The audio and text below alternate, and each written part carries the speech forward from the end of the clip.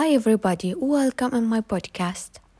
Women are affected by what is shown on the television screen or what she sees in the newspaper or what she hears from the radio about goods and services in a way that is interesting to buy.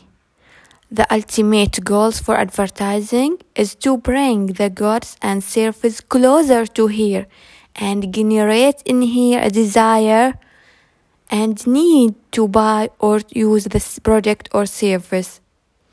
Women are targeted through 3 advertisements, either directly or indirectly, which are first, ads that directly concern women such as clothes, bag, makeup and accessories. Second, homes ad displaying cleaning or cooking tools. 3, advertisement that concern children and that targets women directly or indirectly. The more advertising campaigns continue to find different ways to reach women, the more spending increases.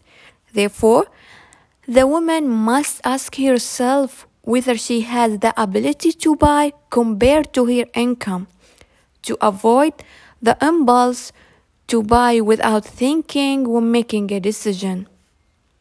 The purchasing process may go through several tags, namely 1.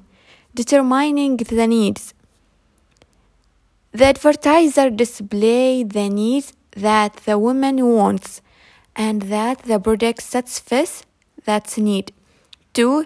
Search for information through the experience of friends and family and advertisements. 3.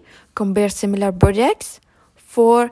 Making a purchase decisions. 5. The woman's behavior after purchase through satisfaction or dissatisfaction. However, buying the products for women means the success of the advertisement and on the other hand, a lack of money for the woman. If women continue to be affected by advertisement, this means poor financial planning for them because the ads reach women in random and surprising way. Thanks for listening.